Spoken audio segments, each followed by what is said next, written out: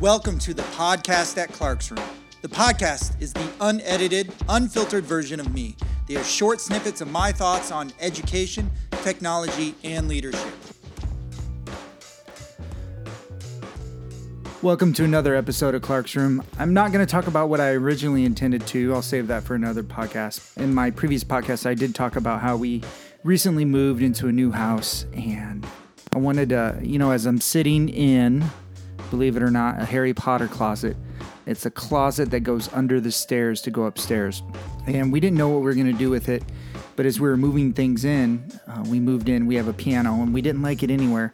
So I rolled it in here, and my youngest, who plays piano, she saw it and she loved it.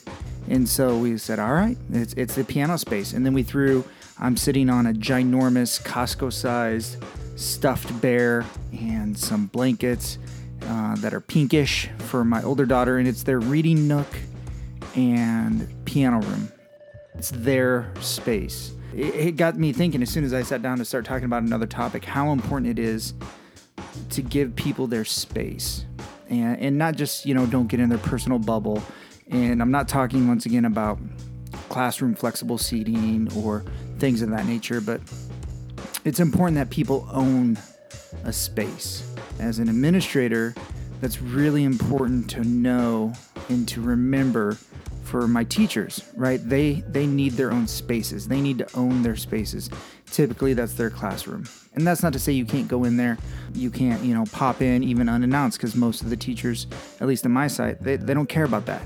But that you need to respect and give them their space and value that space and do things to show them that you value their space and know that it's important for them. And so, as I sit under a stairwell in a little Harry Potter closet, as we like to call it, I just want to really emphasize the importance of giving people their space, and if they don't, helping them create their own spaces. And it doesn't have to be an enclosed room. It doesn't even have to be a room at all, right? It could be just something that they feel is their special area that they know is sacred. And a great example of this past week, a teacher was videotaped at my school. Well, not videotaped anymore, but taped on their cell phone, recorded on their cell phone.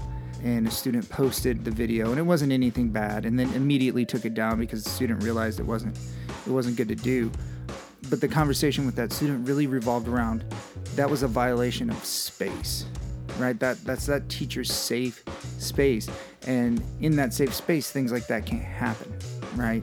I would just challenge you as administrators, if you're listening to this, to really help create spaces for your people, for your staff, for your teachers, for your office staff, for your students, for your custodians, whoever it may be, for your parents. Help create space for them, because at the end of the day, when people have a little space for themselves, they're happier, they're healthier, they're more productive. So it's a win-win all around. As always, you can catch me on Twitter at Clark's Room or online at clarksroom.com to check out the blog. You can also subscribe to the podcast on iTunes or Google Play. Keep living the dream.